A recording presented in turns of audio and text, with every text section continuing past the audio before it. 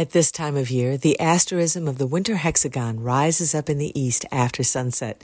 6 bright stars that create the pattern of a 6-pointed star led by Sirius, the brightest star in our sky. This star pattern is uniquely connected to the mystery of this season and is augmented now by the presence of Venus in the morning sky, moving through the region of Virgo. I'm Mary Stewart Adams, and this is the Storyteller's Night Sky. The winter hexagon by night and Venus at dawn brings to mind the Russian folktale of Babushka and the 3 Kings, in which an elderly woman is visited by 3 majestic strangers journeying to a sacred birth, which is indicated to them by the presence of a unique star in the sky.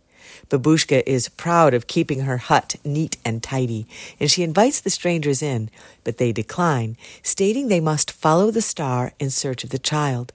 They invite her to join them instead, but Babushka declines on account of her chores. But in the morning, she rethinks her decision and goes out to look for the kings and the child. Everywhere she goes, she asks for them, but nowhere does she find them.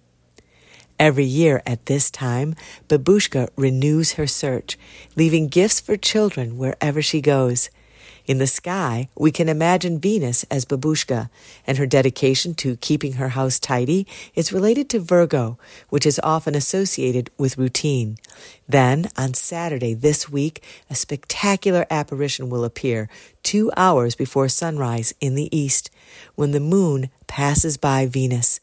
This apparition is like the procession of the kings, and something not to be missed. I'm Mary Stewart Adams.